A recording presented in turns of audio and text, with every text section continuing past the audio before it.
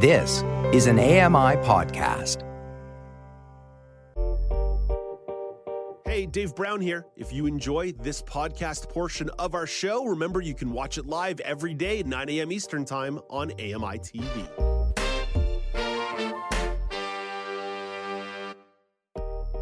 Good morning. It's Monday, January the 15th, 2024. Welcome to Now with Dave Brown, coming to you on AMI TV. I'm Dave Brown. Let's hit the horns and go.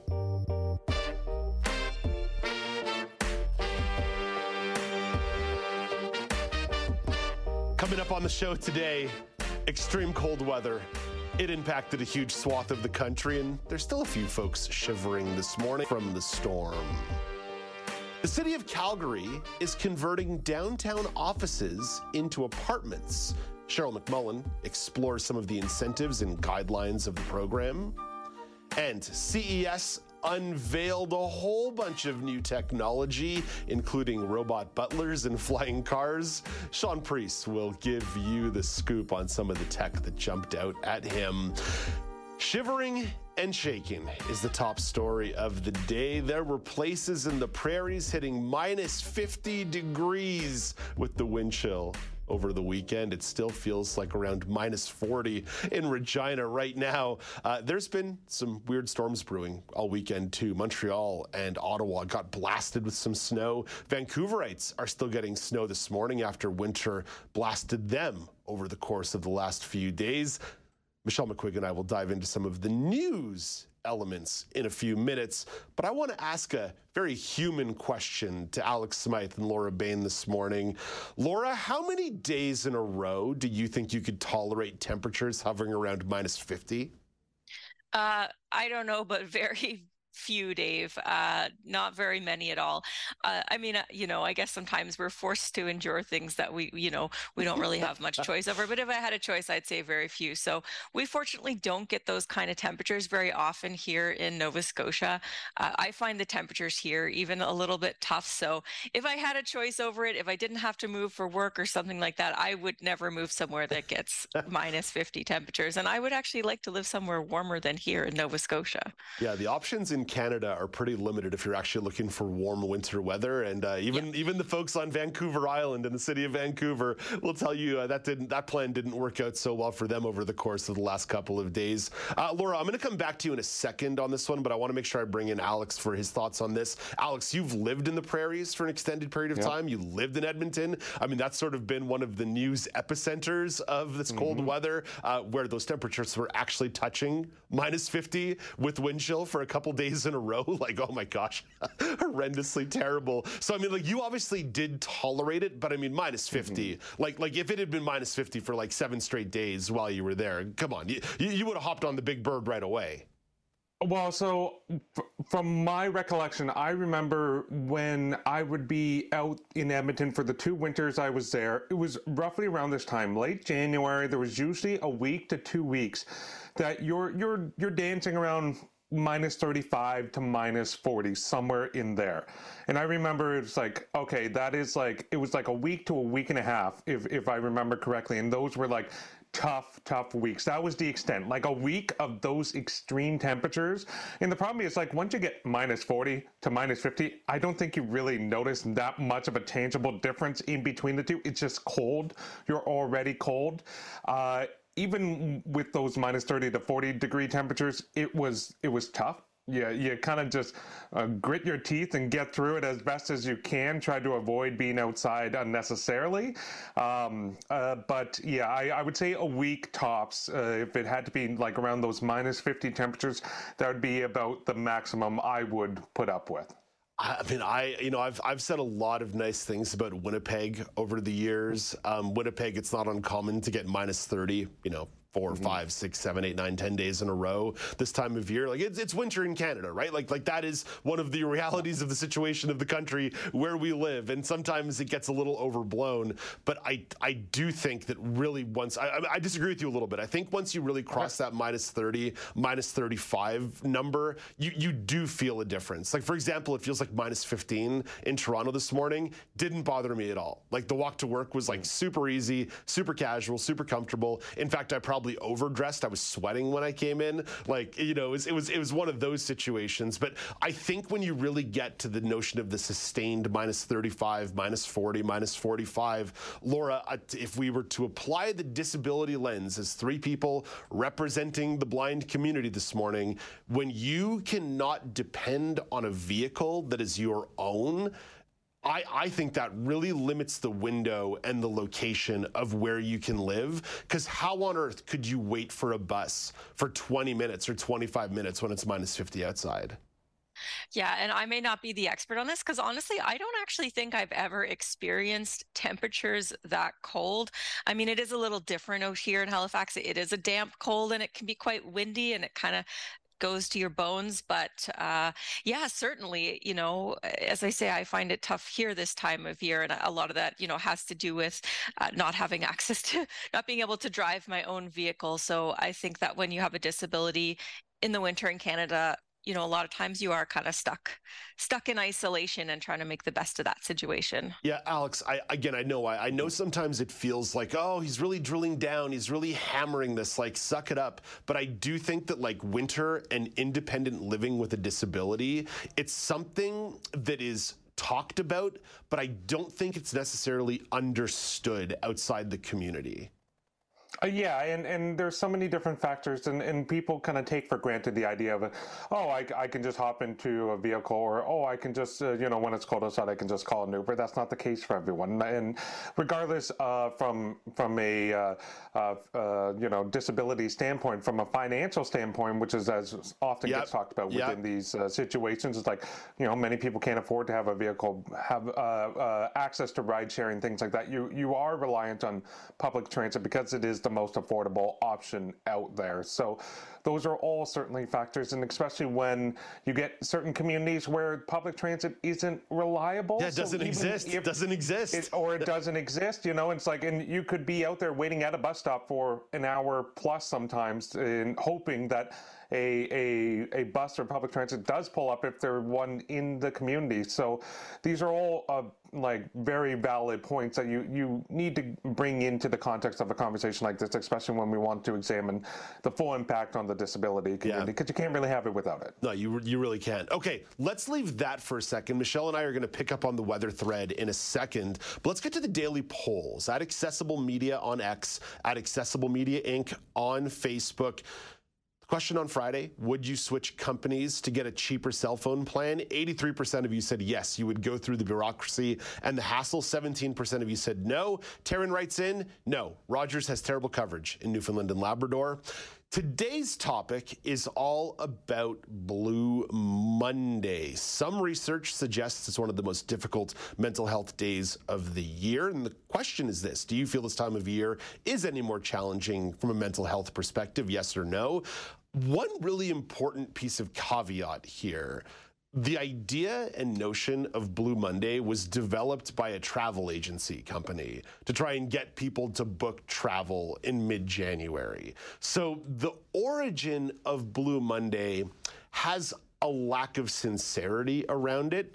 However, a bunch of different mental health organizations have taken the opportunity to provide some supporting research and some suggestion to say this is worth discussing today, hence why I'm bringing this to the table. Laura, I quibble with the idea of it being a singular day, that somehow the third Monday of January every year is the most difficult mental health day. I will acknowledge this time of the year might be a little bit sadder, but I just think, like, if you're not happy on January 2nd, you're probably not happy on March the 2nd either. Yeah, you know, and maybe it's just my nature. I'd be very curious in the details of that research and kind of what locations it was done in and that sort of thing. I definitely would agree anecdotally that I find this time of year to be more difficult. I suppose that maybe on January 2nd, you know, people are still coming down off of the holidays. Some people are still not back to work. So maybe there is something about this Monday, you know, if you're working Monday to Friday, which a lot of people aren't, but if you are, then Mondays can be a difficult day. But for me, you know, it's just, it all comes back to that weather. And other times a year, being able to get out for a walk in the sun and kind of get that vitamin D, which I think may be part of it as well. Being able to sit out on the grass, it has a huge impact on my mental health, and also just sort of that, you can have a lot of passive socialization in the summer. There's a lot of public events happening, even just, going to the park. There might be like a free outdoor concert and you can feel connected to others. Whereas, this time of year and you're coming back to that travel piece, it snowed here last night. So chances are I will not go for my walk today because I think the sidewalks are likely snow covered and very slippery. So yeah, it does kind of bum me out a little bit this time of year. Yeah, Alex, I mean, some of the research on this about pinpointing either this day or this time of year has to do with seasonal affected disorders, right? Like that's really like sort of at the core, like that's at the core of some of the research. But I really do feel like perhaps it has less to do with the weather or the sunshine, and I mean in aggregate here. People who have their own individual situations. I'm not here to tell you how you should feel. You feel just however you want to. But I actually wonder if it's about mid-January not necessarily giving you a lot to look forward to. Like I'm not Mr. Holidays over here. I'm not Mr. Christmas and Mr. New Year's, but I'm also not Mr. Valentine's Day. I really am no longer Mr. St. Patrick's Day. I do wonder if maybe there's something about this time of year that, yes, the weather is an impact, but it's that what do you have to look forward to? And maybe are you feeling that holiday financial hangover that Aaron Broverman was talking about last week in his segment on Thursday?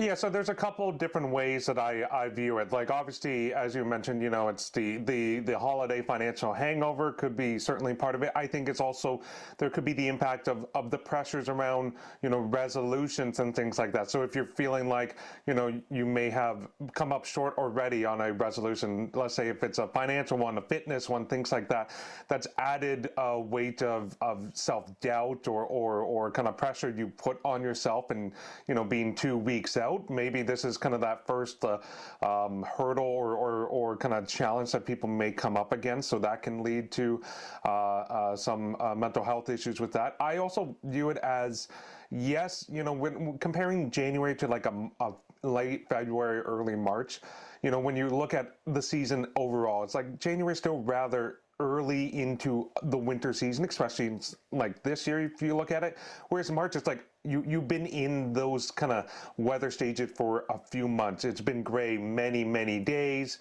You still have some time to go before those spring flowers actually start to sprout. So I find it interesting because I look at it both sides, like, well, okay, you're kind of still early on in the winter season opposed to later in the winter season. Maybe there is that, as you mentioned, there's a bit more to look forward to because you're towards the end of it rather than the beginning.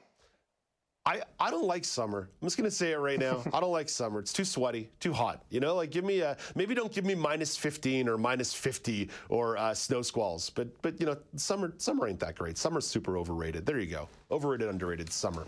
At Accessible Media on X, at Accessible Media Inc. on Facebook, do you find this time of year to be more challenging from a mental health perspective? Chime in on social media, chime in via email, feedback@ami.ca, feedback@ami.ca, or pick up the phone, 1-866-509-4545. Coming up next, extreme cold weather. That's the top story of the day, impacting huge swaths of the country over the weekend and still chilly in a bunch of places. Let's not lose sight of the fact that it feels like minus 40 in Regina right now. Canadian Press Weekend News editor Michelle McQuigge discusses some of the biggest impacts. This is Now with Dave Brown on AMI TV and in audio form at AMIplus.ca.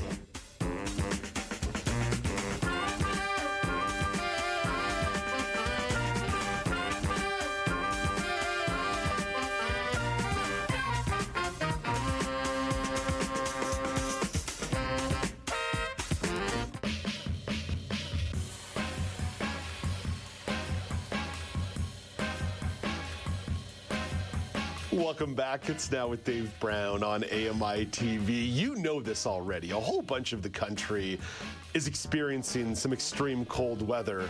It's getting a little bit better, but it's still chilly in a lot of places. The weekend also brought a lot of storms for lots of Canadians, and there are some news elements to explore about the elements. Let's talk about them with Michelle McQuigge. Michelle is the weekend news editor at the Canadian Press. Hey, good morning, Michelle. Good morning, Dave. Michelle, it's Canada, it's winter, it's going to be cold.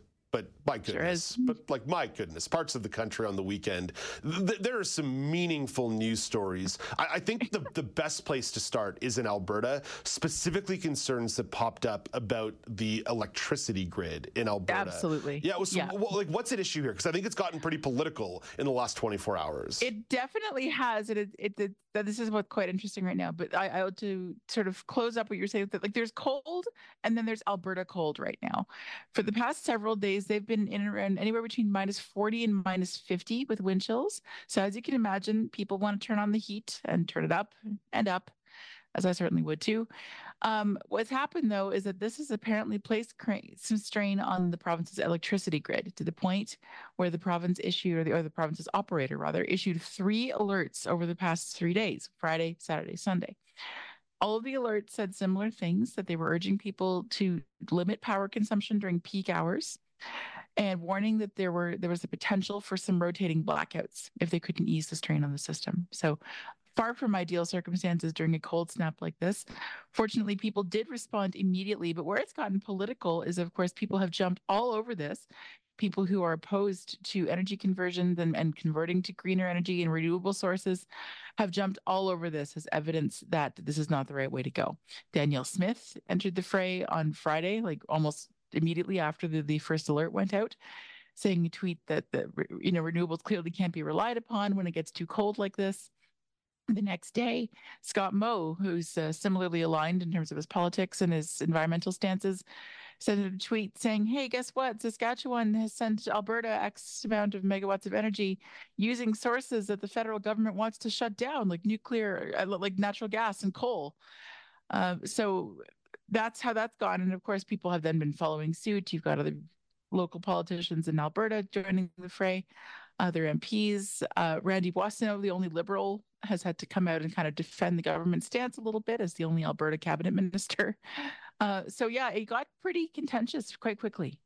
I think this will come during the course of the week, and it's already started. There's got to be a little fact checking on that about how much energy is truly produced by renewables in these grids, and I'd say specifically the Alberta grid, because definitely it's a political win. But if only say 10% of your energy is coming from renewables, then it's your actual carbon-based electricity grid that failed.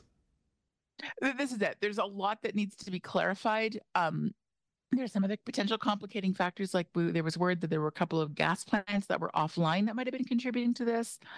So there's a lot of answers that need to come through. And I think also some explainers that are, there's rife for appetite for explainers on how exactly renewables are going to work in contexts like this. Because surely the fact that winter comes with shorter daylight hours and colder temperatures is not news to renewable producers. And I'm sure plans or contingencies of some sort do exist. And so it's worth noting. Sorry, Michelle, didn't mean to cut you off there. No, not at all. Please. The state of Texas, especially the Houston area, I don't know if you remember this, 2 years ago, absolutely ravaged by winter storms. Absolutely. And their grid went out completely. Completely went out. Their fuel, their fossil fuel powered grids went out completely.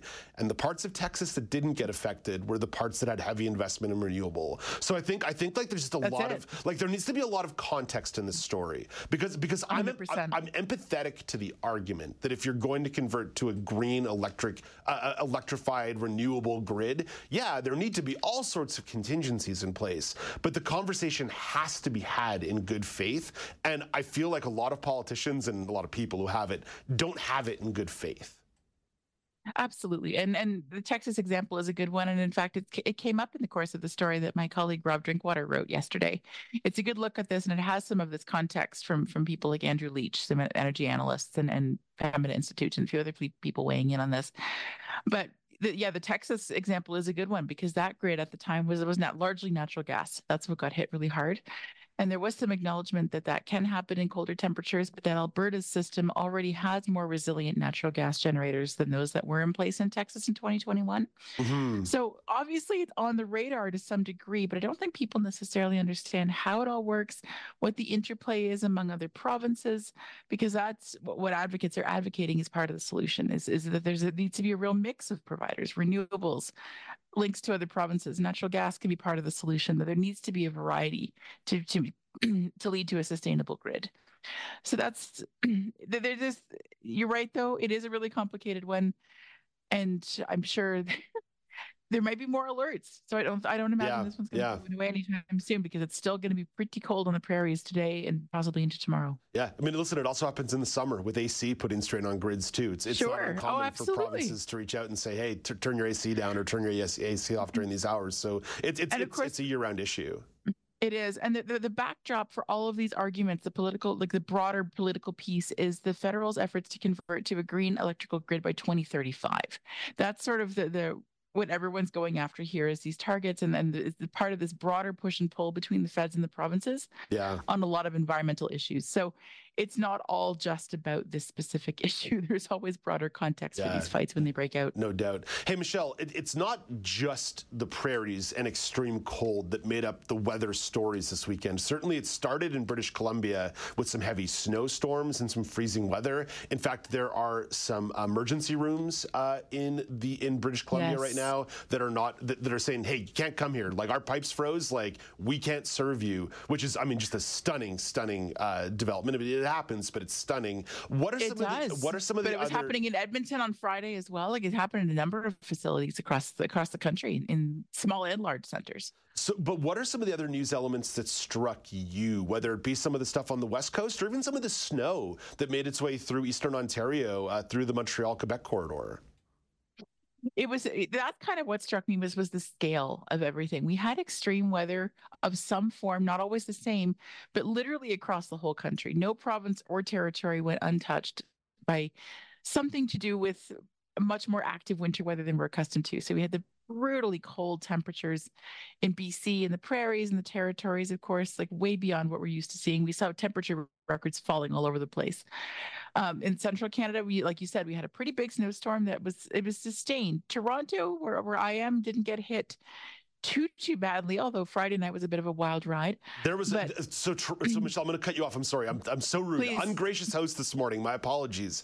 Friday night was unbelievable. I walked home. Yeah, it was pretty wild. I walked home. Not a single flake of snow falling. Little windy, but not a single flake of snow falling. And I think to myself, gosh, I could really go for a pizza right now. And I order the pizza, and Michelle, the tip this driver got from me, because when I looked out my back window and a whiteout started, I was apologizing profusely. You felt like such a jerk, of course. Oh, you were that guy. I was that guy. That guy. You know what, though? It did come up, like, there were warnings that it could start any minute, and it did, and it was a blizzard. And I will say, taking Guide Dog out for last outing of the night was a bit of an adventure into a full-on blizzard. Like, it was kind of wild. Anyway. Sorry, go ahead. Big news element for you, and then I got to follow up. But that was the minor case. Was Toronto really got bypassed by the bulk of it that was hitting other parts of the province into Quebec as well. So other places were getting 30, 35 centimeters of snow. Temperatures are now quite icy in a lot of these areas too. The system seems to be heading our way. And in Atlantic Canada, there were crazy high winds and massive tidal surges, 100 kilometers an hour winds down in trees all over the place. Again, not as bad as they've seen before, but what I was saying before was just the scope of it all. No part of the country was unscathed this weekend, and that feels kind of unusual with a story that's inherently pretty regional. Michelle, let me ask you one question on the way out the door here. It's not the daily poll question, but I think it's a core question that's worth asking a lot of people this morning. It's one of these great mornings on the show where we get people joining from all over the country, and it's just fun to explore this. How many days in a row could you tolerate temperatures that hovered around minus 50 degrees? Is zero an option? Yeah, zero is an option if you want it. I mean, no. Okay. I'm a hardy Canuck. I can take more than 0, but a week. Oh, a week. That's Michelle. You're brave. That's brave. I would be massively limiting my exposure within said week, but I'll go with a week. And I think, and I did this to Laura and Alex, and I don't mean to do it to you, but again, I think it's worthwhile. I think that's where a disability lens and winter really applies. I believe it was the winter of 2018 in Ottawa. It might have been the winter of 2019. Where what happened was there was a brutal back-to-back snowstorm. I want to say 45 to 60 centimeters fell inside 3 days. And that was immediately followed by 3 or 4 days of between minus 35 and minus 40. And I literally couldn't get to the grocery store. I wasn't snowed in. I was in no danger of perishing away. But the prospect of having to walk the 20 minutes and back to the grocery store through 2 feet of snow and it's those temperatures, I was no, this isn't happening. It's not Absolutely happening. Not. No, totally. And I think you're right. I think we have developed perhaps some greater tolerance or impatience, depending on who you are, I suppose, for this kind of thing because of conditions we navigate. Remember there was a giant snowstorm that dumped about 60 centimeters on Toronto in 15 hours or something? I do. January of 2022. That's the one. Yeah. Well, I was basically stuck here for almost a week because no one cleared my streets.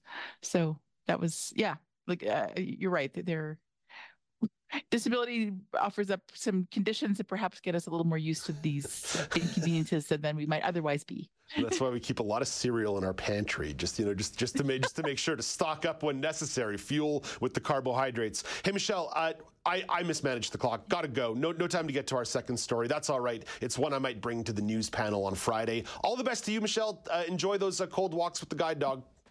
Oh, yeah. Thanks. Have a great week, everybody. Take care. That's Michelle McQuigge, weekend news editor at the Canadian Press. Coming up next, the winners of the Build Together Inclusive Innovation Challenge have been announced.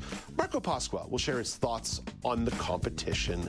This is Now with Dave Brown on AMI TV.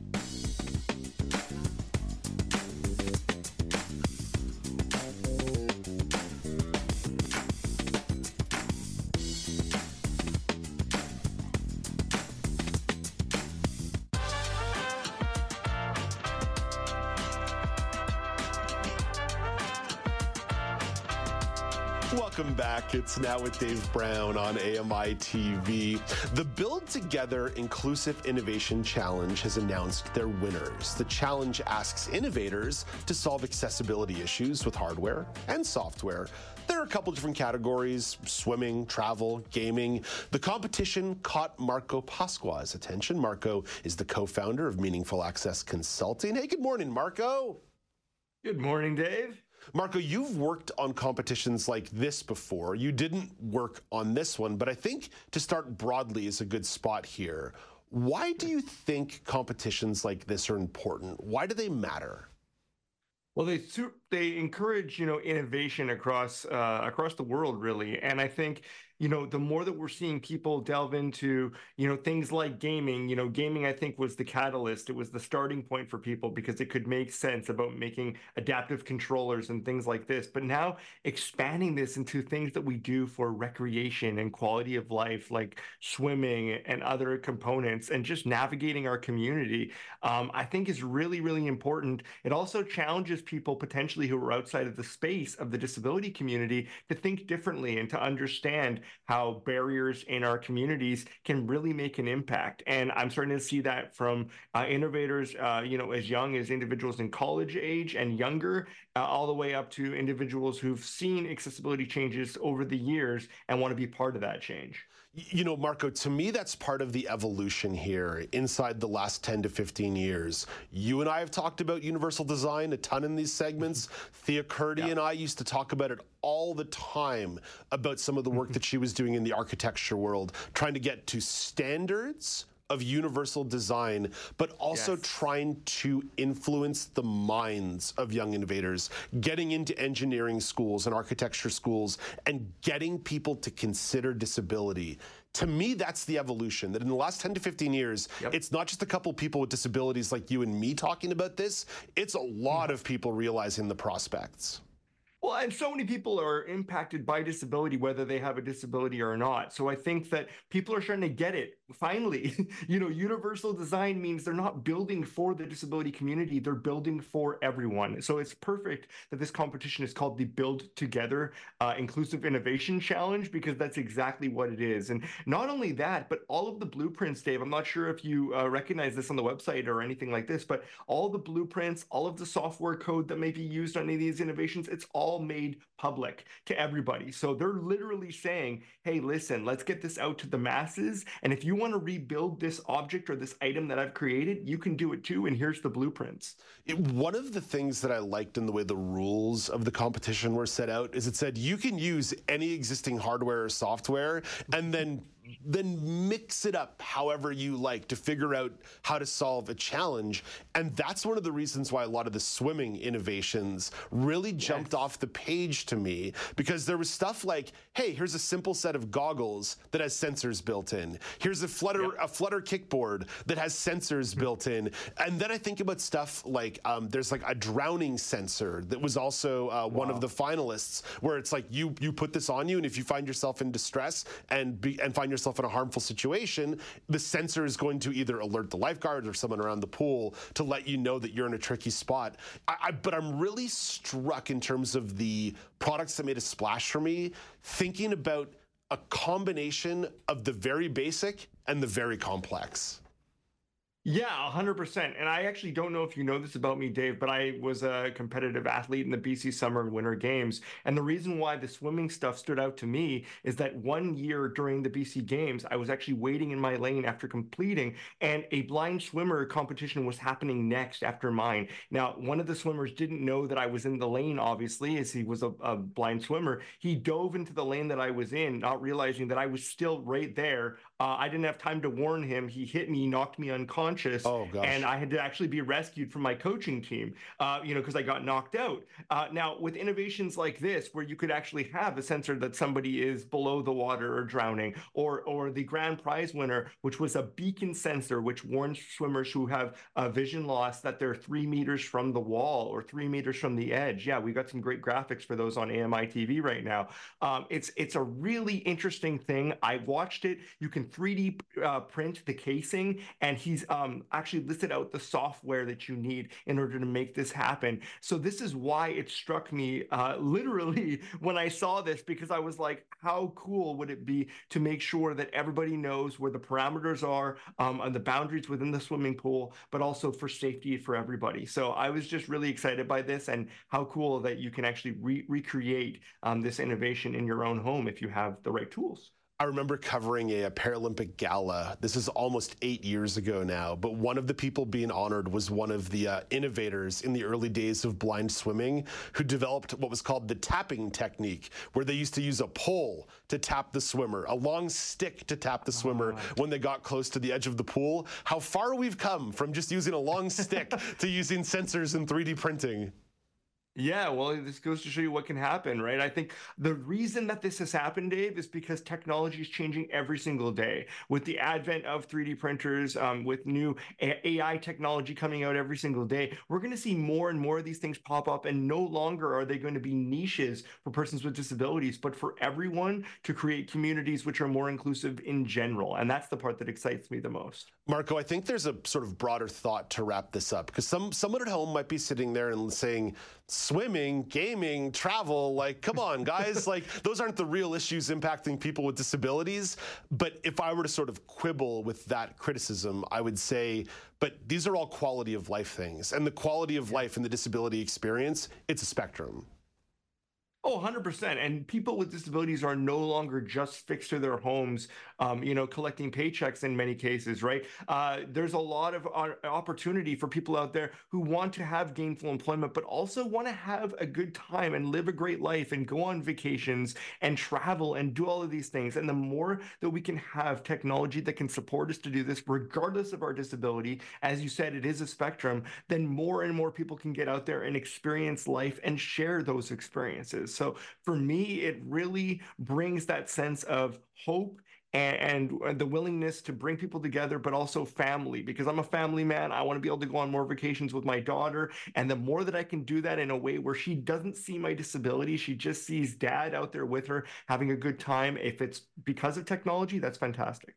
Marco, let's wrap up on the weather conversation. And I'm sure, again, the listener at home or the viewer at home is getting really cranky now. Dave, enough with the weather, enough with the weather. Well, spoiler alert, Alex Smythe is going to have the weather story of the day in just about a minute or two here. But Marco, weather is the story. And you guys got it first out there on the West Coast in the Vancouver area. And you guys got some pretty significant snow. The lower mainland, people were slipping and sliding everywhere. It's still quite cold by Vancouver standards out there this morning.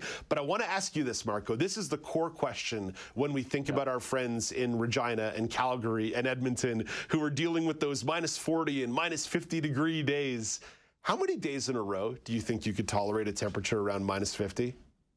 Well, listen, I've told you before, my wife can tell me how much snow has fallen by the amount of swearing she hears coming out of my mouth in the morning when I look out the window. So I don't know, right? I think as far as a tolerance is concerned, I could handle maybe a week and a half, but honestly, it's tough. You know, when I had to wheel around the community, even at minus 14 here in BC, that's a lot for BC, and it's a different kind of temperature than it is in the East. And it was challenging, you know, making sure I had my gloves on because I have to touch my hand rims on my chair as I'm wheeling.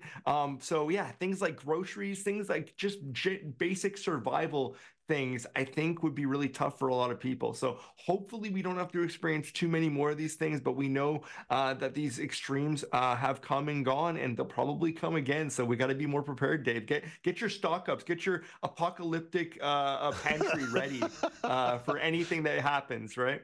Well, that's what the Torontonians are saying today. Oh, it feels like minus 15 outside. It's the end of the world. I actually saw a woman go jogging this morning right by me wearing like leggings and a sweater. I was blown away. I was impressed and disgusted all at once. Marco, thank you for this. Thanks so much, Dave. We'll talk to you soon. That's Marco Pasqua. He's the co-founder of Meaningful Access Consulting. In 60 seconds, Alex Smythe will have the weather story of the day. But first, here is Canadian press reporter Rob Westgate with your Morning Business Minute. Bay Street ended last week on a positive note, while Wall Street ended lower.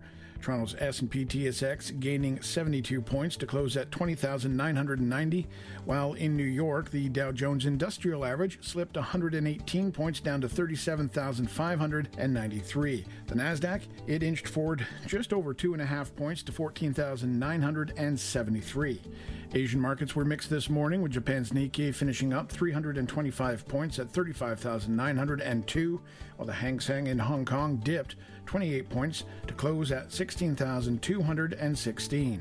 Statistics Canada this Tuesday will have the December Consumer Price Index report, and economists say it's likely to come in above November's 3.1%. And ahead of this month's World Economic Forum in Davos, Switzerland, Oxfam International says the world could have its first trillionaire within a decade. The loonie trading at 74.58 cents US. From the Canadian Press Business Desk, I'm Rob Westgate. Thank you very much, Rob. So what you're saying is I have 6 years to hit that trillion mark. I'll do my best, I promise, Rob. I'll do my best. Let's bring in Alex Smythe for the weather story of the day. You know, Alex, I don't need a trillion. I'll settle for $1 billion. But in the meantime, there are some big numbers flying around in the weather world. Yeah, Dave. So obviously, you know, the topic of the conversation has been around this weather storm. I wanted to dissect some of the records or big numbers from the weekend, specifically in BC and Alberta. So let's start over in BC, because at Vancouver Airport, wind chills reached minus 24, and that is the coldest they have been since 1968. And things in Victoria were warmer, but they still also had decade-long streaks broken. So in Victoria, it was minus 6.6 degrees. That was the coldest high since 1972.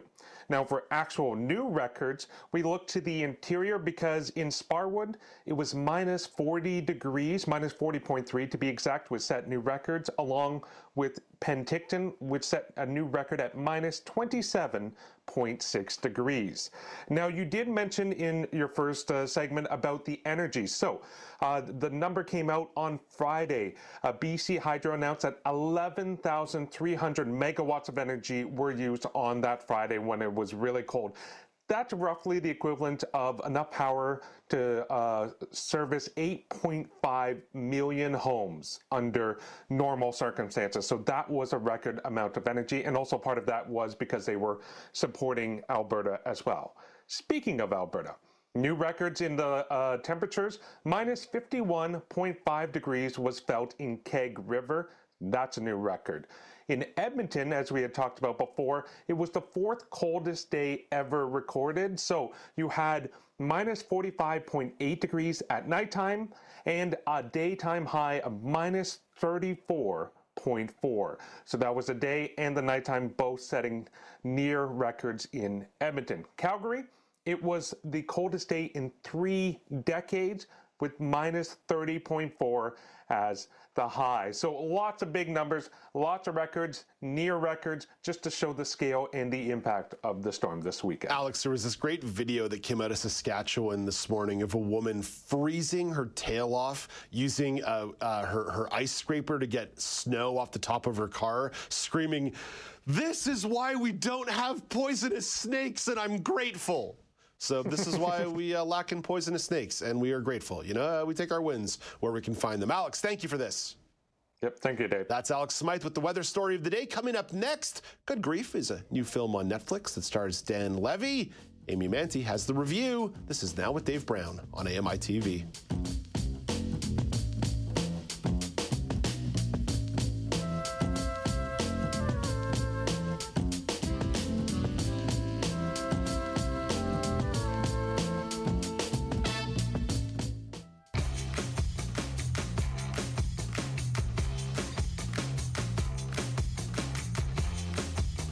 Welcome back. It's Now with Dave Brown on AMI TV. Good Grief is getting quite a bit of buzz on Netflix. It stars Dan Levy, and it explores the concepts and emotions of what happens after a friend passes away. Amy Manti is going to have a review of the film in just a moment, but here's a clip from the trailer.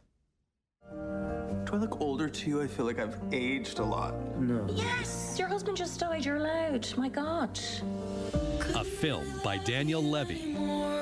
Friends recline on couches. They participate in exercise classes together. I wanted to thank you both for this year. I would like to take us to Paris for the weekend. We all deserve some joy. Yes, thank you. Where are we staying? A taxi drives through Paris. The widower, Mark, stares out the window. He and his friends arrive at their rental flat. This is sexy. At a restaurant, a couple kisses as Mark looks on sadly. You must miss him. It's complicated. Yeah, love is that way. Are you okay? Oliver met someone else. His friends look on in shock. Sorry you're having to deal with that, but I'm allowed to feel things too. My husband officially died a year ago today. Such a meticulous person. He left behind one hell of a mess. Entertainment critic Amy Manti has some thoughts on the film. Hey, good morning, Amy. Good morning, Dave. Amy, kind of tough to sort of go hee-haw after that trailer. I think that kind of sets the tone a little bit. This is Dan Levy's directorial debut. That doesn't mean that he's not had his creative fingerprints on a whole bunch of projects over the years. But what stood out to you about this film? You know, a big fan of Schitt's Creek, of course, and his comedy genius. And I wanted to see how he adapted his writing style, because he also wrote this film, and his directorial style to something that was a little bit more somber. And I also really wanted to see how he brought representation into this type of storytelling. So some of the things that really stood out to me in this particular film is how they integrated this authenticity of the way this type of storytelling is. And we'll get into a little bit of that in just a minute. But I really thought that there was some lovely moments in this film. And there was a really nice balance between the way the storytelling is woven through this film and the way that the characters are written and the way that the acting is balanced together. So there's a lot of really nice moments in this film that I really appreciated. So a lot of that really stood out to me. Let's talk about the acting, because when you're looking for that kind of emotional depth, that requires both the incredible individual performer to make that work, but it also requires meaningful chemistry. So what was the interplay on screen? Yeah, so definitely a lot of chemistry. I mean, you've got a homosexual relationship here. You've got two husbands that are having a very complicated marriage. And us as the audience, we don't know that at first. You know, they sort of give it up in the trailer, but they seem to be a very happy couple. And obviously, you know that his husband, Mark's husband, Oliver, dies. And there becomes this moment where Mark says to his friends, you know what, we're going to just go away. You've supported me for this year. Let's just go away. And the reason they go away is because he finds out, it's not really a spoiler because you know that they go to Paris, but he finds out that Oliver owns this flat in Paris. And he wants to check out what it is about this flat. And that's when you find out, as they say in the trailer, that he had met somebody else. And so there's this unraveling of this story, and the chemistry between the husband and the chemistry between the friends that support both characters, truly, because at the beginning, when we see the support of them as a couple, and then now the support of the solo, when we see the unraveling of who Oliver was, who everybody loved, and now who Oliver has turned out to be, who people are like, I don't know what to do with that, because this is a person that we loved as a friend and partner, but maybe, you know, had some secrets. You know, what do you do with that? And so emotionally, you see this in these characters, not in what they say, but in the emotion on their faces and the emotion in their voices, right? That's the subtext that comes through really nicely. You mentioned the representation side, especially when it comes to 2S LGBTQ plus content, and the fact that this is directed, written, and starring Dan Levy, who's part of the community.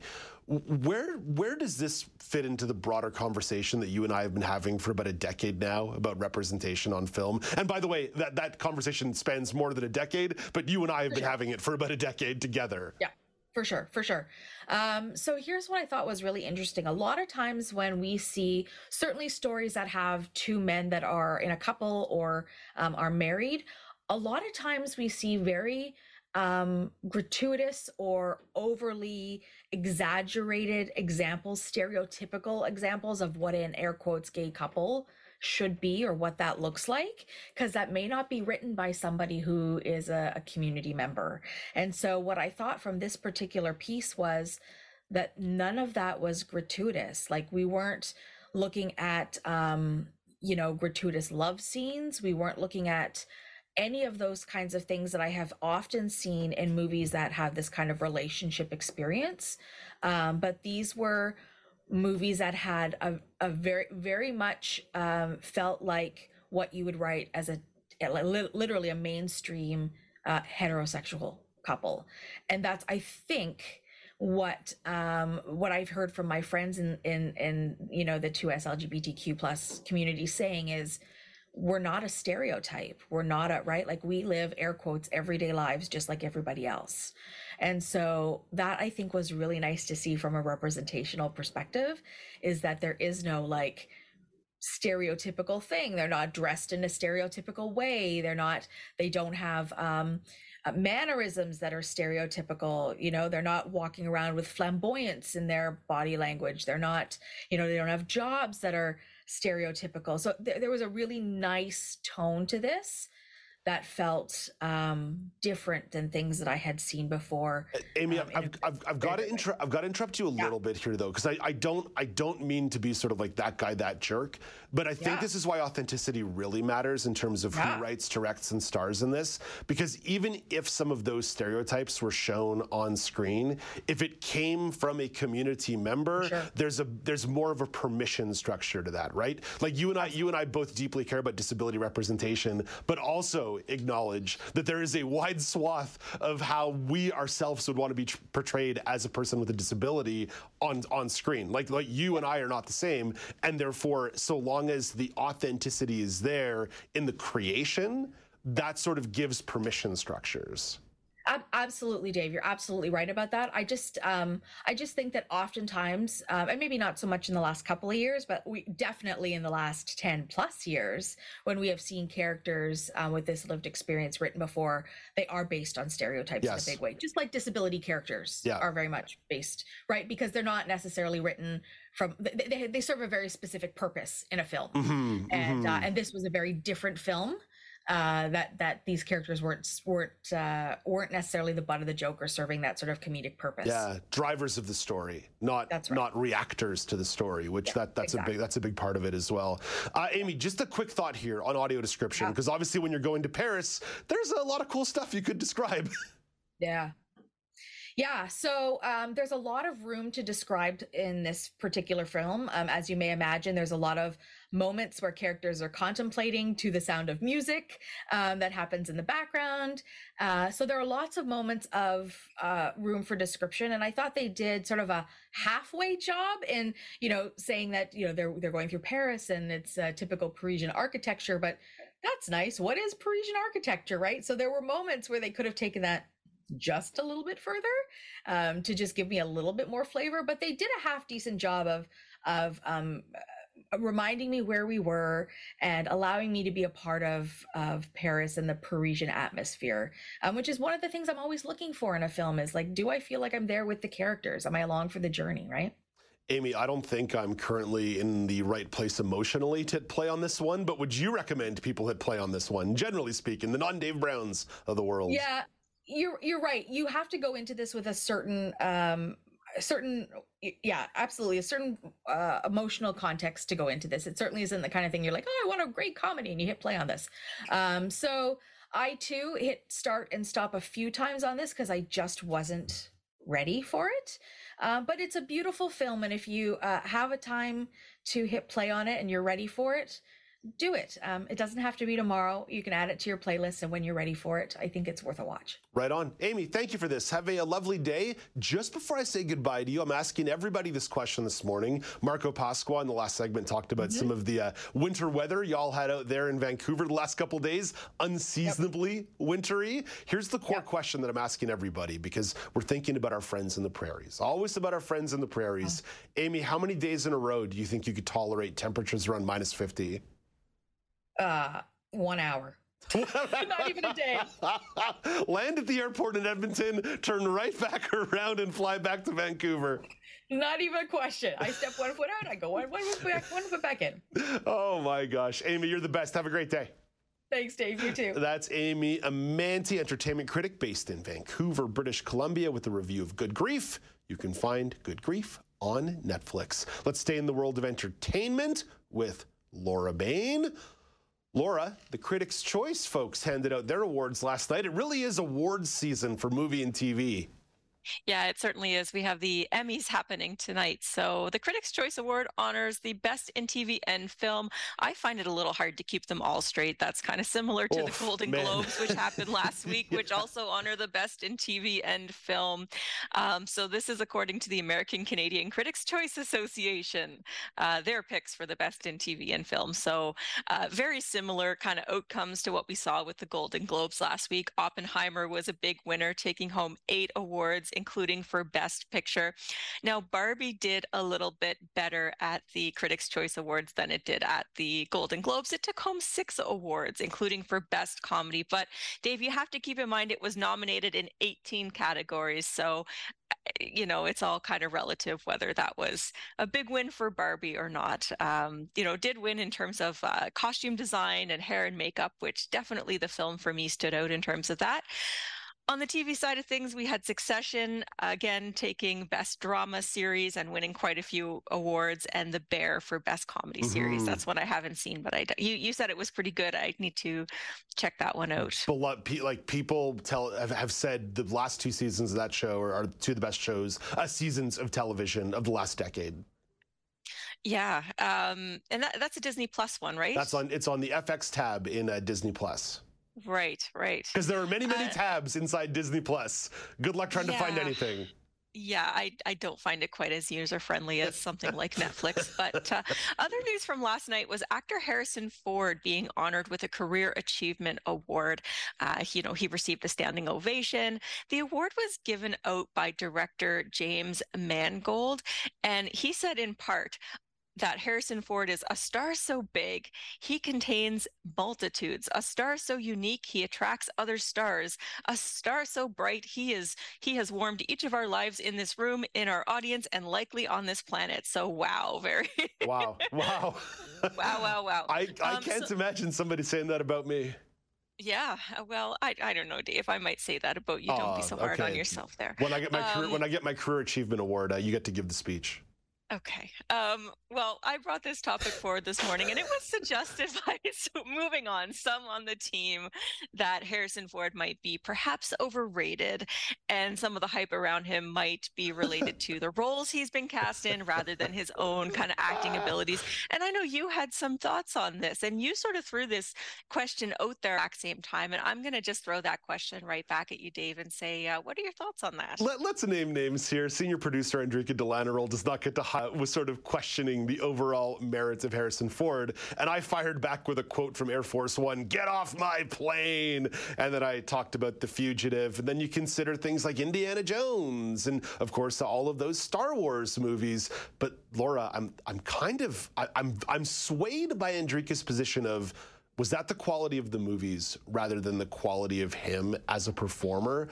But when I really think about it, I don't know if you can do those movies without Harrison Ford, right? At that time in the 90s when they made Air Force One, he sort of had that elderly action star, but still had a presidential veneer about him. So sometimes I wonder if it's maybe not about the individual acting chops, but your presence on screen, and as a star, if anybody could replace you in that role. So I actually think it is possible for someone to be perhaps overrated and underrated all at once, because it's just the way they're perceived rather than the way they perform.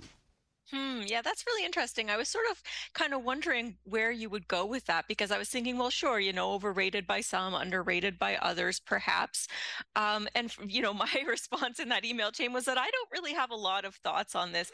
And, I think the reason for that is, certainly I've watched the original Star Wars, but the types of films that Harrison Ford has been cast in just really weren't my jam. They were sort of more action-based, and particularly before we had widespread audio description in the 90s, I found those films very difficult to follow. So I tended to kind of not watch them, even though they were like huge films and I was aware of that.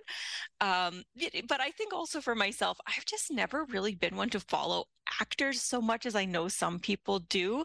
Certainly when I watch a film, I notice if there's good acting or maybe bad acting, but I don't always connect the through line of someone's career and tend to tune into things because of particular actors, with a few exceptions, including Dan Levy, who I'm a huge fan of, who you talked about in the last segment. But, and I guess perhaps tend to be overly charitable and think, well, people just, to get to that level, I think you do have to have a strong acting ability, and perhaps they just weren't in the right fit for the role, or they just had an interpretation that I wasn't a huge fan of.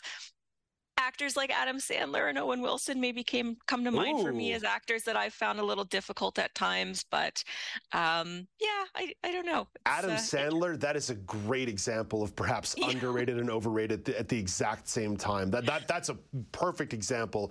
Laura, just on the way out here, I do want to give Harrison Ford some flowers, though, because he was the co-star in a television show called Shrinking that came out in the last year and a half or so. That was a Mike Lawrence show. So think Ted Lasso, think Scrubs, some pretty important shows of the last 20 years. And apparently Harrison Ford's performance as an aging psychiatrist, unbelievably good. Got a lot of praise for that role. So Harrison Ford may still have the fastball, and we're not giving him the love that he deserves. But with that, Laura, I must say goodbye to you. I'll have to check that out. Thanks, Dave. Have a lovely day. That's Laura Bain at the entertainment desk. Coming up after the break, a couple concerns being floated from childcare providers in Ontario with the $10 a day program and the funding challenges that presents. All of that story in the regional news update. This is Now with Dave Brown on AMI TV.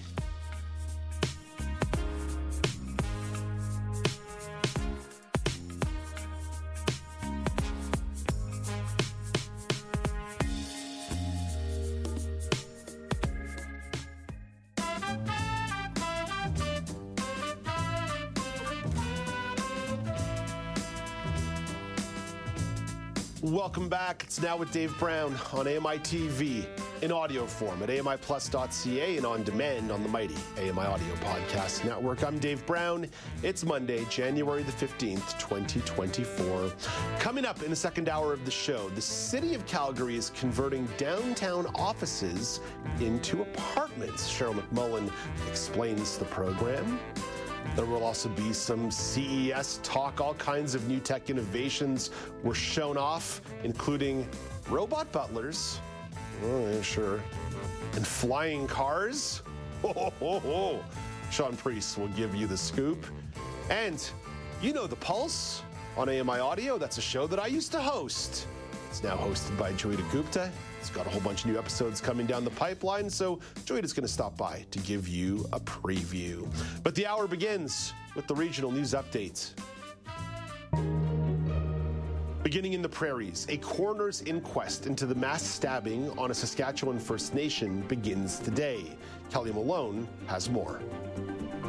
11 people were killed and 17 others injured when Miles Sanderson brought death and chaos to the James Smith Cree Nation and the nearby village of Weldon on September 4th, 2022. Sanderson died in police custody a few days later. The inquest is to establish the events leading up to the death, who died, and when and where each person was killed.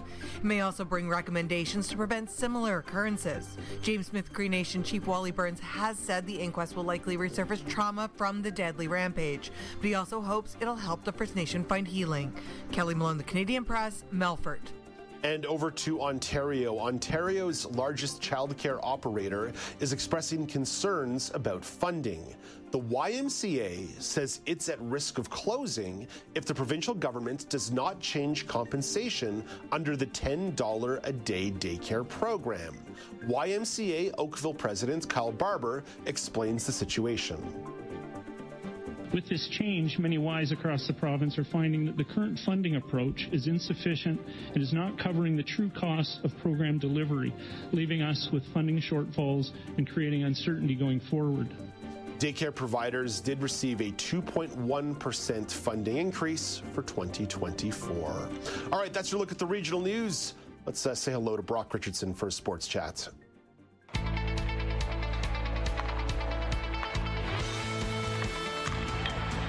All right, Brock, let's start with the NFL wildcard weekend, which is not even over yet. In aggregate, the football was pretty terrible. I did tell you on Friday, watch out for Houston Texans rookie quarterback CJ Stroud. I told you he's one of the emerging stars in the game. I'm not sure if you believed me, but I think you believe me today. Yeah, I do. And I have to tell you, I wouldn't say that I didn't believe you, but I wasn't on board. I was like, Houston Texans, you know what, as it goes, but I am on board. And the reason I'm on board is because he's young and he's the youngest quarterback, as you mentioned, and he's now the youngest quarterback to win a playoff game. And so what I like about what I saw is that he has no fear. And I remember when I first started in sports, and you get to the higher levels and you start to think, okay, I'm doing this.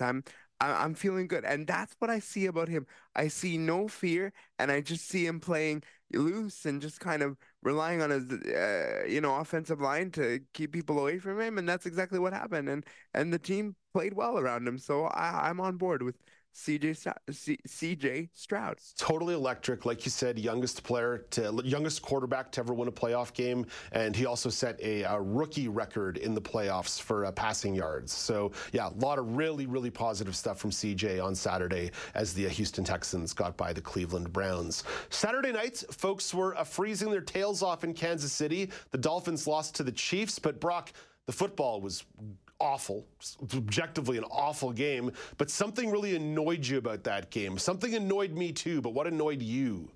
Yes, the whole Taylor Swift, every time her boyfriend, Travis Kelce, wide receiver, caught the ball, we had to look at her and, oh my goodness, Travis Kelce and yada, yada. But the funny thing is, Dave, when Travis Kelce dropped the football, we didn't see Taylor Swift. And then the next morning it continued because Taylor Swift was apparently annoyed because the window of her box was frozen. It was clouded over. It was frozen. It was freezing. So she couldn't see. And then there was this whole image of her behind the glass with it all fogged up and all this. And it said, new album cover for Taylor Swift.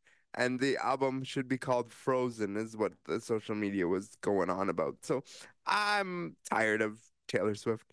But anyway, in other news, also Patrick Mahomes is now 12-3 all time in his playoff career. So he knows how to play football in the playoffs. And I do think they are on a roll and ready to, hopefully for them, get back to the Super Bowl. I think they're in fine form right at the moment. The Kansas City Chiefs. Yeah, sure, if you say so. Let's actually see them play a real team next week. Brock, what annoyed me is even though CTV and TSN knew that NBC's coverage was going to get flipped off to the digital Peacock world as soon as the game started at 8:15, guess who was not ready to flip the switch? TSN and CTV. And for about the first 5 minutes of the broadcast, you were stuck watching a really, really awful pregame or side game or some kind of cruddy NBC broadcast. The fact that TSN and CTV did not have their stuff together for that, for a playoff game, was amateur hour. Total amateur hour. Like, I couldn't believe it. And let's also be very clear about something. They knew about this forever. Yeah, whole week. It was a huge talking point. This was not like it was like, oh wait, where did this go? They knew this was coming, and I was also annoyed in the fact that it was split screen with the NBC, the regular broadcast saying, we're going to carry you through the first, 15 minutes. It was horrible. I agree. Yeah. That should have been the thing that bothered me first and foremost, but it was Taylor Swift. That said, TSN and CTV did make the switch probably within about 5 minutes, but it was still really amateur hour because of the fact that it was explicitly stated hundreds of times between 4 p.m. and 8 p.m. So somebody in master control wasn't paying attention. And that annoys me. And your job is, I'm not going to say purely, but like your main job there is switch it over. Yeah, switch it over, please. We're trying to watch this game here. Hey, Brock, let's put the NFL to the side. Let's get to a quick mention of women's hockey here. The Women's U17 Hockey World Championships took place over the weekend. Canada didn't quite get the exact outcome they wanted, but I think women's hockey overall got a pretty great outcome here. Yes, they did, and they won the game against Finland, the bronze medal game, 8-1, which is cool. And I think this is good. The one thing that I would say, Dave, is I wish there was just a tad more publicity with the Women's Professional Hockey League. I know that they used it a little bit and they're piggybacking it. I just wish there was a little bit more push forward of this tournament. You see the World Juniors for the men get really pushed and everyone gets excited about it. And I know we're talking about two different things, but kind of the same. I just wish there was a little more publicity than what we received, to be honest, because I didn't know when they played most of the time. Well, TSN's credit, they were sending out the push notifications when games were starting on the phone. So there is that. What I wanted to mention here, Brock, is that the USA won. That's not really a surprise. But again, the idea that Canada ended up in the bronze medal game and Czechia found themselves in the gold medal game against the United States. This is the thing that you're looking for in the development of women's hockey, that it's not Canada, USA, Canada, USA, Canada, USA, Canada, USA, Canada, USA, over and over and over and over and over again ad nauseum. This is the true development of the sport, and the fact that Czechia's men's program is on the rise and Slovakia's men's program is on the rise, and that their women's programs are following suit, really tell you that there's something tangible changing in the sport, and that is a good thing. Brock, have a great day. Talk to you tomorrow. You as well. That is Brock Richardson at the AMI Sports Desk. Coming up, oh my gosh, so much technology got shown off at CES, including some innovations like robot butlers. I'm going to throw a meh at that one. But what about flying cars? Come on now. We were promised this many years ago. Give me these flying cars.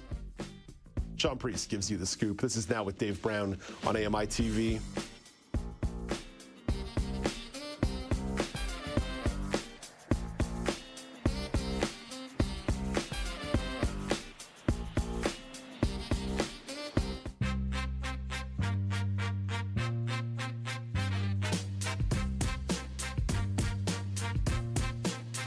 Welcome back. It's Now with Dave Brown on AMI TV. Do you remember what I told you last Thursday?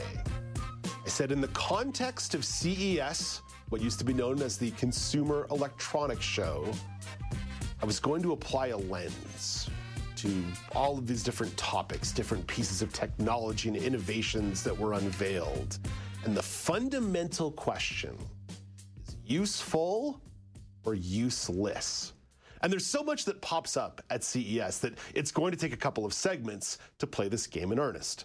So let's play it once again, this time with Shaun Preece, one of the hosts of Double Tap. Hey, good morning, Shaun. Oh, no. I feel like I'm on a loser here already. No. Good morning, Dave. How are you? No. Mark Aflalo had the loser with the Rabbit Robot R1 last week. That was the loser for me. I think you got some good stuff here. So we'll see. So let's start with the Supernal SA2. It's being touted as a flying car developed by Hyundai.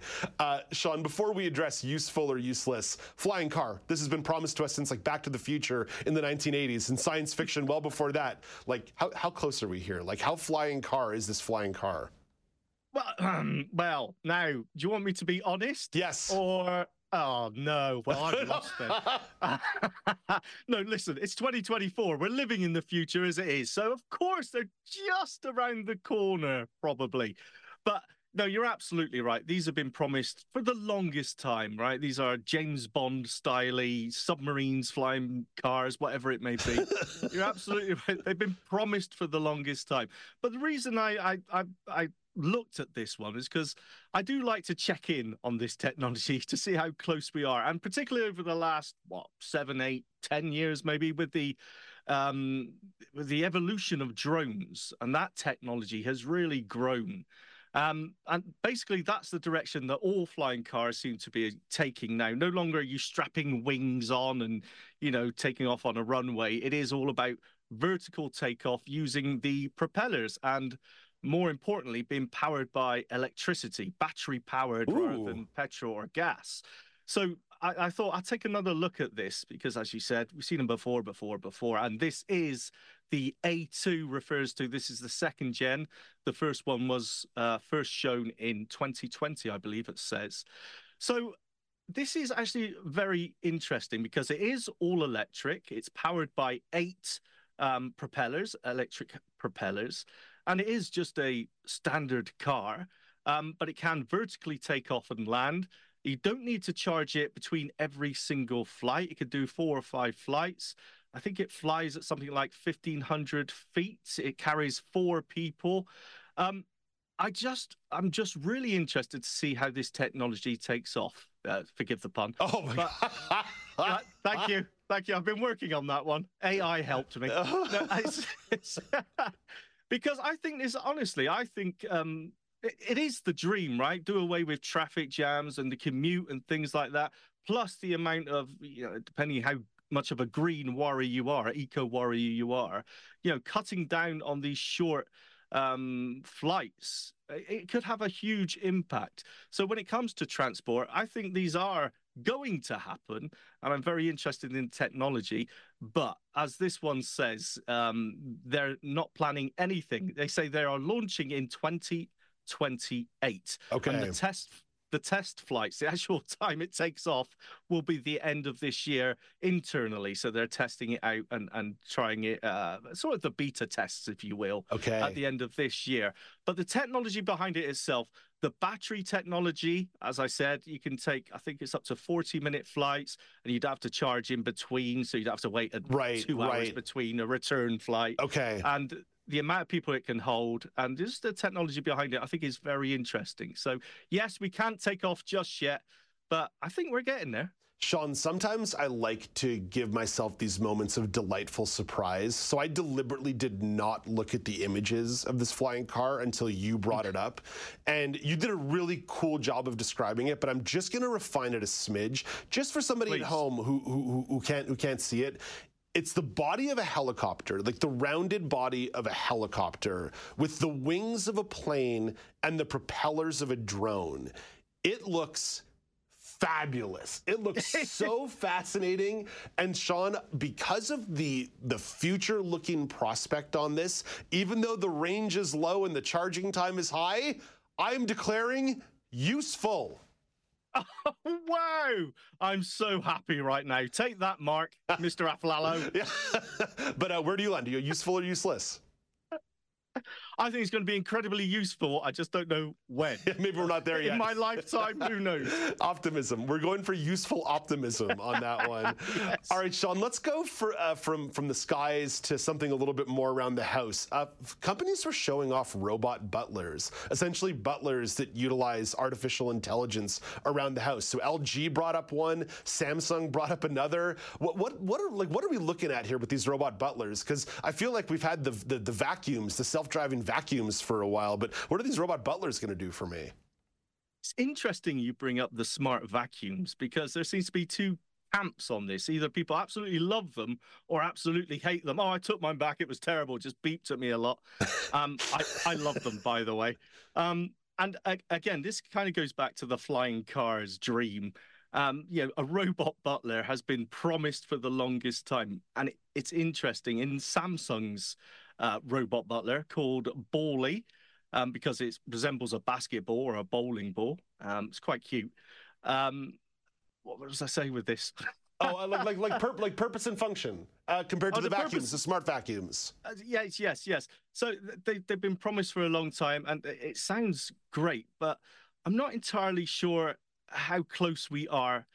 We're closer than we've ever been, but that doesn't say a lot. So currently, the LG one, I believe, is called the AI Agent, and the Samsung one, which is called Bally. The way I look at them is that they are basically your smart speaker, but able to follow you around everywhere. Oh, I don't like that. Now, that's it. Exactly my point. You either love that idea or you absolutely hate that idea. I love it. I think that's a fantastic thing.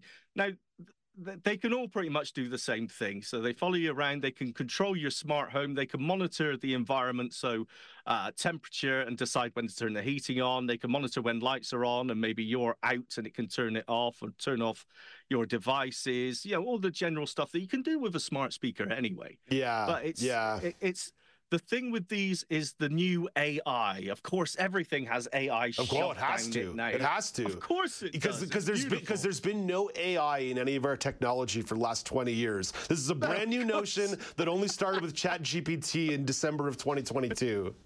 But I think you're being a little bit sarcastic. I know. I don't like it. But the difference being, and this is why ChatGPT has been so successful, or one of the reasons, is the way that it can talk back to you and the way you can talk to it. That natural conversation style. The first time we've had that is because of this level of AI from ChatGPT. So being able to talk to your robot butler and it talk back to you in a natural way is key for having that connection. And it does make a difference. So these are the latest evolution, the latest level of smart butlers. And because of AI, they do seem to be more useful. But for every video that you watch of these, every demo that you see of these, it's all very much, okay, yes, it can make a video call, for example, for you. And in the case of the Samsung, it can project it on the ceiling, on the floor, on the wall, and things like that. And yes, it seems to me that it's useful for a certain type of person, maybe someone who's really living 100% tech life, you know, and got everything like that.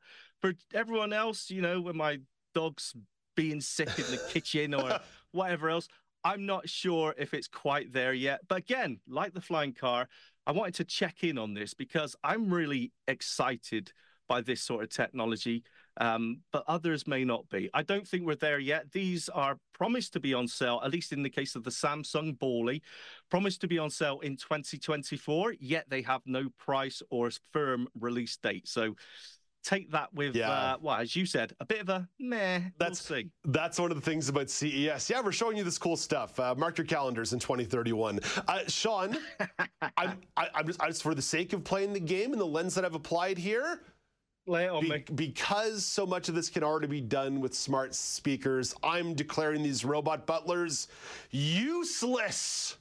They're getting the useless, and because of that, I have to say goodbye to you. I know you want to talk about some laptops. I promise you, keep these laptops top of mind. Next time you and I chat, we'll get to them. I promise. But Shaun, for now, Drew. That's not a win or a lose. I don't know where I am. Yeah. Hey, you shot 50%. You shot 50% in baseball. That's a great number. Shaun, thanks, boss. Have a great day. Thanks a lot. Bye-bye. That's Shaun Preece. He's one of the hosts of Double Tap. You can find that show daily at noon Eastern Time on AMI Audio. I love talking to Shaun. Coming up next, the city of Calgary has a program that converts downtown offices into apartments. Sheryl McMullen explores some of the incentives and guidelines for the program. This is Now with Dave Brown on AMI TV.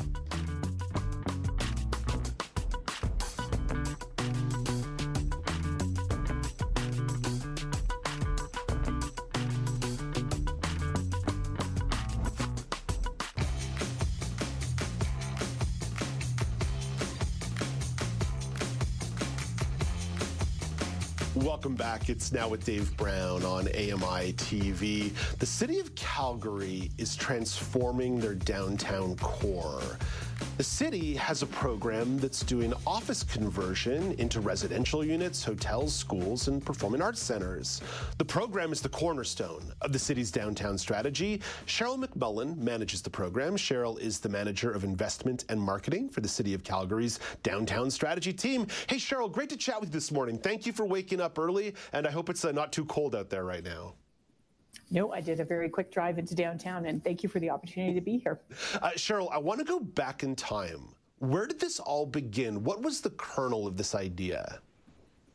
So it's interesting. This idea really started in Calgary back in about 2014, 2015, when the oil and gas sector really started to change. There was a lot of consolidation. Companies were leaving Calgary. The result of all of that was a lot of vacant space started to build in our downtown core, because when the oil and gas companies left, there was a ripple effect through all of the supporting industries as well, things like law offices, accounting firms, engineering firms. So our vacancy rate was starting to continually climb. When we looked at what was happening at the time, there was also a lot of new buildings coming online. So that was a forecast that there was going to be even more vacancy coming in the future. So we started to look at what could we do with those buildings. Fast forward to about 2018, 2019, the vacancy rate was north of 25%, which is, in today's terms, not as bad as it is now. But we really started to look at, okay, what can we do with these buildings? Given climate concerns and things like that, it doesn't make sense to demo them. We couldn't have these buildings remain vacant for an extended period of time. So that's where the whole notion of converting to office space to residential really took hold, and we started to explore that much more deeply. And then that kind of moved forward through the pandemic, where vacancies, as you've seen, became much worse. And in 2021, that's when we actually launched our program. I'm going to tip my hand editorially here. I've been talking about this idea on air for about 4 years, and I was delighted when I saw that you and your colleagues were working so hard on this. But it's not simply about outcomes. Process is so important here. So what are some of the guidelines that office building owners and developers have to adhere to take part in the program? So one of the key things that is the main criteria. So you need to be in the greater downtown area. The City of Calgary has done a lot of work to look at putting together our greater downtown plan, which looks at a revitalization plan for all of downtown. So that basically goes north from the river out to the East Village area on the east side, downtown west on the west, not including the West Village, and all the way down south through the Beltline. So you need to be located in that area. It must be an office building.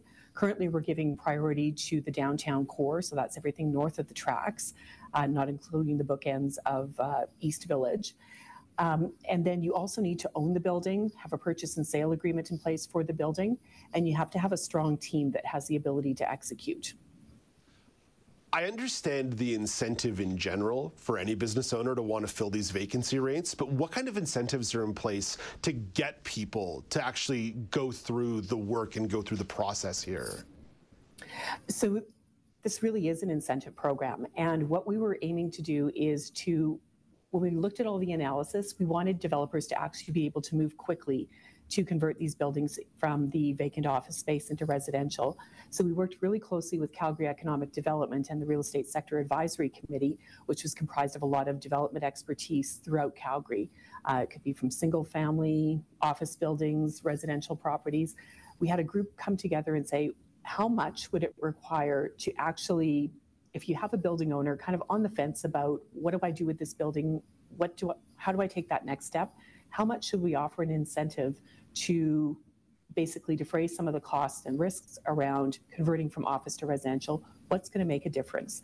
And that's where we landed on the $75 a square foot number, which became the basis of our program. Now, this $75 a square foot was originally designed to cover about 30% of the construction costs associated with these office conversions. And we, of course, want to minimize risk to the city, so we don't provide that money up front. You need to go through your entire development process and actually get occupancy for us to pay that money out to you. I know some of these projects are coming into fruition and are going to start housing people very shortly. I watched a CTV news story about this, and some of the units look absolutely gorgeous and beautiful. And I know it wasn't you in there with a hammer yourself doing that, but I think that's also a really important part of this. It's not just about building housing, it's about building great housing. Oh, it is. It absolutely is. So the project that you're talking about is the cornerstone. So when you, it's kind of almost a play on words there, maybe intentional. So cornerstone is going to be the first project. You can see it there in the early days of construction. The cornerstone, that's going to be opening mid-February, likely for occupancy.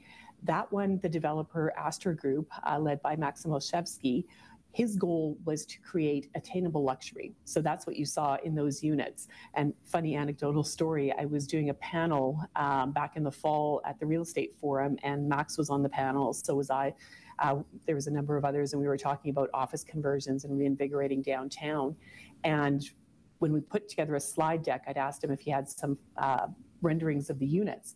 So these slides are going by, and then afterwards, we went on a tour of the building, and I didn't realize the units were done. They weren't renderings. They were actually photos of the units.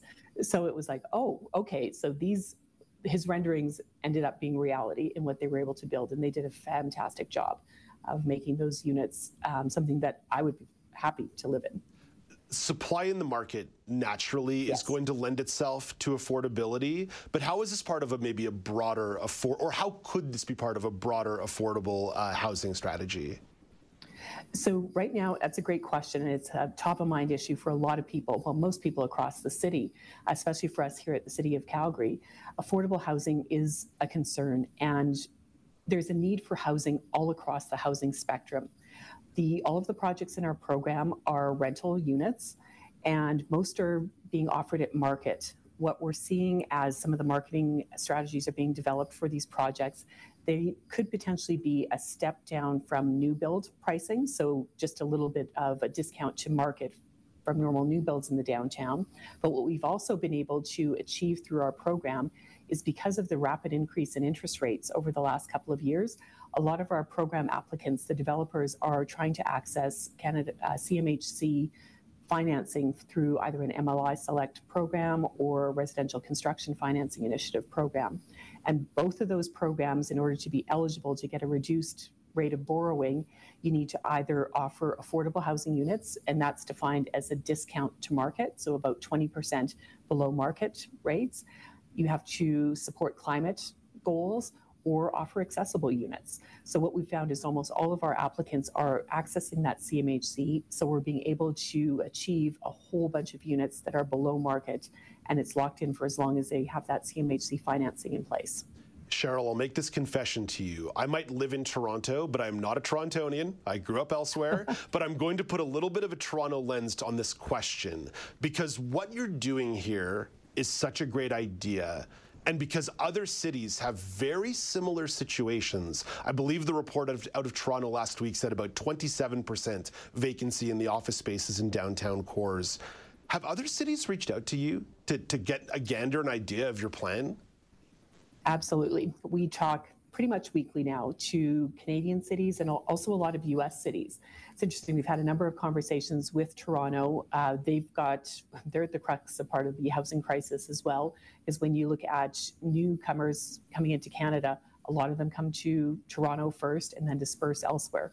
We're also getting a lot of new immigrants and also interprovincial migration into Calgary.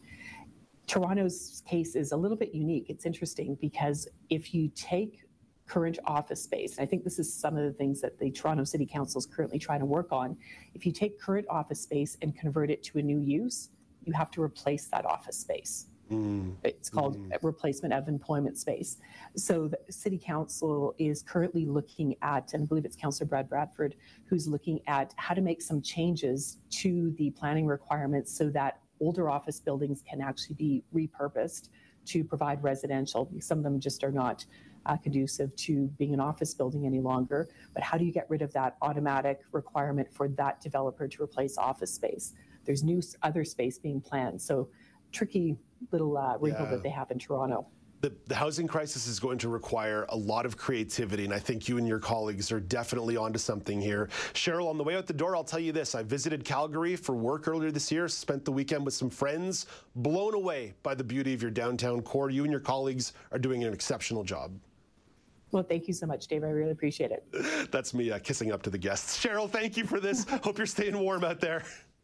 Definitely. Thank you for the opportunity. Have a great day. That's Sheryl McMullen. Sheryl is the manager of investment and marketing for the City of Calgary's downtown strategy team. Big thank you to Sheryl for stopping by.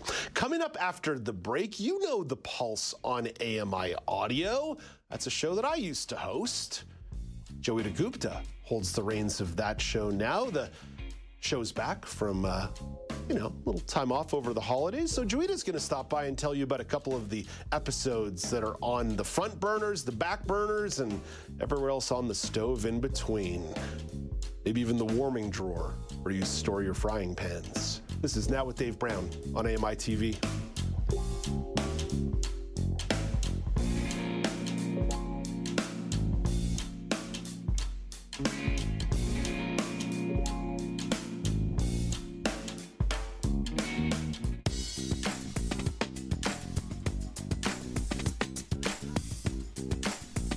Welcome back. It's Now with Dave Brown on AMI TV. The Pulse on AMI Audio is back up and running after the holidays. One of the most recent interviews that Joeita Gupta did was around some of the interesting strains of wellness culture. I'm choosing the word interesting carefully there. I may get a little more editorial in a moment. Joeita interviewed Jacqueline Allness to discuss her book, The Fruit Cure. The episode is available as a podcast and on YouTube. And Joeita's here. Typically you get Joeita on a Friday for the news panel, but now you get a dose of Joeita on a Monday. Hello, Joeita. Hello, Dave. Double trouble, as they say. Double trouble. But Joeita, sometimes there's these moments, because I read a promo for your show every week, and some weeks I'm like, that is killer stuff. And this one that you picked out for last weekend looked like killer stuff. Let's start with the book itself before we get into the interview. What are some of the relevant details around the book that made you think, goodness gracious, I need to bring this person on for a 25-minute interview? Yes, so I stumbled on the book quite by accident. And as soon as I read the title about the fruit cure, I was hooked because I couldn't figure out what on earth was going on. Now, Jacqueline Allness is a runner, a writer, and she's a professor as well. And she wrote this book because of what happened to her as an undergraduate student. She started university as a Division I athlete and was under a lot of pressure, but started to experience all these neurological symptoms that no matter what she or her coach or the doctor with the team tried to do, no one could really get to the bottom of her symptoms. Like she was fainting, she was, she was falling on the track, and people couldn't figure out what was wrong. And so, as is the case for many people with disabilities, the journey begins. You go from one specialist to another, and you're playing ping pong from one doctor's office to another, and not really getting a satisfactory answer, even as she's getting sicker and sicker. And so when it got to the point where she was no longer a runner, she was no longer part of the team, and she dropped from a full course load to a part-time course load, and she's basically at home all the time. And she's at home all the time, and she's doing what all of us do, at least, well, okay, maybe I'm generalizing. She's doing what I do. The moment I have a sniffle, I am jumping on Google and I'm saying, is this just a cold? Is this COVID? Is this something else? Right. And jumping down this rabbit hole. And she jumps down this rabbit hole and she comes across this website, which, and there's a clip that, that kind of describes her mental state at the time, but she says it really changed her life. Yeah, Juita, you mentioned the clip. Let's play the clip and then we'll jump back into this conversation because I think there's a lot of stuff to explore here and unpack. So let's hear Jacqueline's observation on her effort to find relief from medical problems. During those long days spent alone in my room, my desk became an altar, Google a god I prayed to. Am I epileptic? I want to walk again. Am I sick? I am afraid. And the internet responded with quizzes to tell me whether or not I had temporal lobe epilepsy, infographics with symptoms of a stroke, advice on whether to exercise with seizures. I took every test to see whether or not I could determine what was wrong with me. I read stories of people who had suddenly fallen ill. I tried to find myself in a variety of WebMD descriptors that became a funhouse mirror for my own symptoms. When I had exhausted all that, I clicked on a website that would change everything. So, Joita, that's some of the context here, some of the background. But where does lowly old fruit come into this? Yeah, so the website that she finds is 30 bananas a day. It no longer exists. But as the title suggests, the website basically is an extreme diet where you live off of, guess what, 30 bananas a day. Oh, man. And there are people who are evangelizing about this miracle because it has cured everything from, common aches and pains. Suddenly, you're in the best shape of your life. All these mysterious symptoms have vanished. And there's this message board where people are sharing their personal stories. And one of the people who shares a personal story is another Division I athlete. And Jackie thinks, oh my God, it's this person is me. They've gone through what I've gone through. Now, she never actually becomes a fruitarian. She's never really fully 100% committed to the diet. But the book explores her journey with this diet. But what it does, which I found was really fascinating, is, a lot of memoirs, when you read them, are straight up autobiography. It's an autobiography. I did this, this was my life. But one of the cool things about this book is that she intersperses her personal narrative with a larger historical and sociological exploration of the origins of wellness culture and the history of things like vegetarianism and veganism and how some of these fad diets actually enter our consciousness. And we may think, I certainly thought before I read the book, that this was something that had sprung up with the advent of social media because suddenly everybody could publish a web page and you were putting all your ideas on the internet for other people to pick up on. But it turns out there's this whole movement that goes back to the 18th and 19th century where people are promoting all these alternate medicine and health cures. And all of these ideas become particularly salient when we think about what Jacqueline Elnis and I suspect other people go through with mysterious symptoms that they're not being able to find a resolution. So it's partly a memoir and a reflection on wellness, but it's also talking about the failings of the medical system. And I think, I've done episodes on The Pulse about this one before. Yeah, you sure have. Some really great episodes. There was a fantastic episode. I don't toot my own horn, but, there was a fantastic episode I did, not this December, but the December before, where there's some, conversations about how people with disabilities are consistently let down by the medical system. So the book is also getting into the fact that the medical system is not providing answers, but there's also ableism. People are, just not taking the symptoms that she's coming up with seriously. They're asking her if it's all in her head. There are delays, she said, am I waiting to get into an epilepsy clinic and I didn't have room? We talk about delays in the healthcare system on the news channel all the time. So the book was really fantastic. I enjoyed the interview because Jacqueline is a great talker, which is obviously a good thing, but is someone who can really reflect on her journey. with sensitivity to the fact that people are really struggling to find answers to their own health and problems and their own questions around wellness. And of course, there's so many other strands that I did the interview. The way we do the Pulse is we record them like a couple of weeks in advance. Like I come in on a Sunday and I record like 4 or 5 episodes. And so I did this one. I must have done this before the Christmas holidays. So I actually have to go back and listen to the episode too. But there's so many other ideas that people get tossed around in this book around what is wellness? Yeah. What does being healthy actually mean?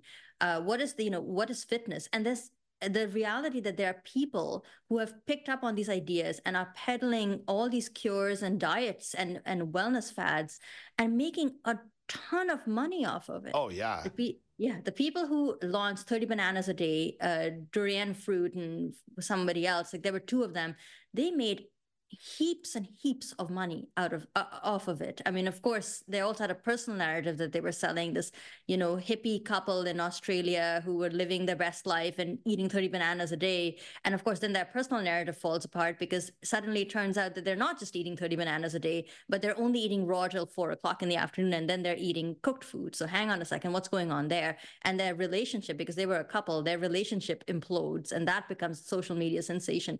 So there's a lot of things happening there. There's health, there's wellness, there's a little bit of gossip because who doesn't like to hear about people's relationships falling apart? No, it's this is the kind of stuff that's really awesome, Joita, because you're taking this research of an idea, right? Like there's sort of a core jumping off point that leads into a large tree of branches of ideas. Yes. And that's what makes for a great long form interview. That's what I used to love about hosting the Pulse, because you weren't sort of trying to hit a talking point or two. You were really getting to go somewhere. So this is one where I'll just say we've got to put a pin on it, Joita, because I want to give you at least a minute for this next topic. Folks have to go back, download the podcast, favorite podcast platform, punch in the Pulse on AMI Audio, find it on YouTube. My gosh, go check this out. It's incredible. Joita, I do want to take just a second here to talk about a mini-series you did on accessible fashion. Before I give you the chance to set up here, I want to play a clip that you provided from your interview with Alexa Jovanovic. I'm so bad. Jovanovic. Alexa Jovanovic of iDesign. Like I said, fashion was something I always loved, but in many ways, fashion can be frivolous. But now, working specifically with Braille beadwork and having the privilege to work with such incredible women from the blind and visually impaired community, the power of fashion and the power of what we're creating is so much more than just clothing. It's creating opportunities and conversations and awareness. And it's really opened my mind. Joita, I've got to hold you to about 90 seconds on this one. Yes. We've got a hard out at 10:58, and if I blow by that, they fire me. I straight up lose the job. Why did you want to do a full series on accessible fashion? Yes, so Alexa Jovanovic, the creator of iDesign, is the third of 3 guests you'll be hearing from in the Accessible Fashion mini-series, which kicks off this Saturday, and it'll take you right to the beginning of February. They'll drop 1 episode a week. And there are many compelling questions that can be asked about accessible fashion: the who, what, when, where, and why. But the question I really wanted to tease out is the how. So I really wanted to talk to some of these creators and get into their heads and into their brains about their creative process and ask questions such as, how did you convince people to back you up when you were the only person talking about accessible fashion? I mean, it wasn't even a word or much less a concept. How do you talk to your suppliers? How do you engage with the disability community? How do you incorporate feedback? How do you know what works and doesn't work? What's your collaborative process like? And you hear from 3 fantastic women, Izzy Camilleri from Is Adaptive, Wendy Wong from June Adaptive, which are both major clothing brands, and of course, Alexa Jovanovic, who I think has actually been on this station a number of times promoting iDesign. And iDesign is, of course, really cool because it's the Braille clothing where they individually sew on beads to have Braille writing on the clothes. Each of these women, in their own way, have a love of fashion, but also a love of the community. And by community, I don't just mean the broader community, but community in the sense that everybody said, my origin story, the reason I got into accessible fashion is because I had a family member or a friend or somebody in my community who needed help. And that's where it really becomes a jumping off point. where they start to say, I really want to get into accessible fashion to make a change to the community. And Alexei Yovanovitch does a really great job of collaborating with people with visual impairments to help them design clothing that reflects their interests and needs and wants. They're all really fantastic interviews. I couldn't do them justice because one of the nice things about this accessible fashion miniseries is it really leans into the YouTube format. So we also have a number of clothes and other things that you can check out if you watch on YouTube. Juita, thank you for this. Have a lovely day. Thank you very much. That is Juita Gupta, the host of The Pulse on AMI Audio.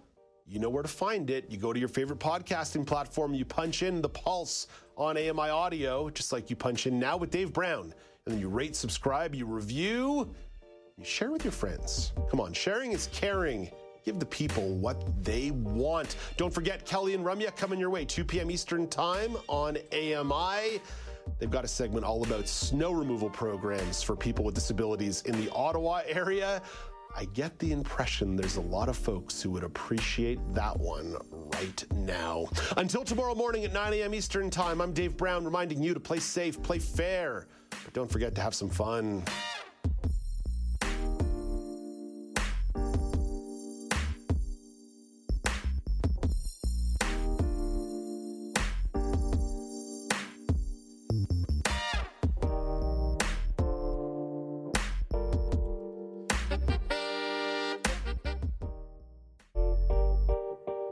Hey, Dave Brown here. If you enjoy this podcast portion of our show, remember you can watch it live every day at 9 a.m. Eastern Time on AMI TV.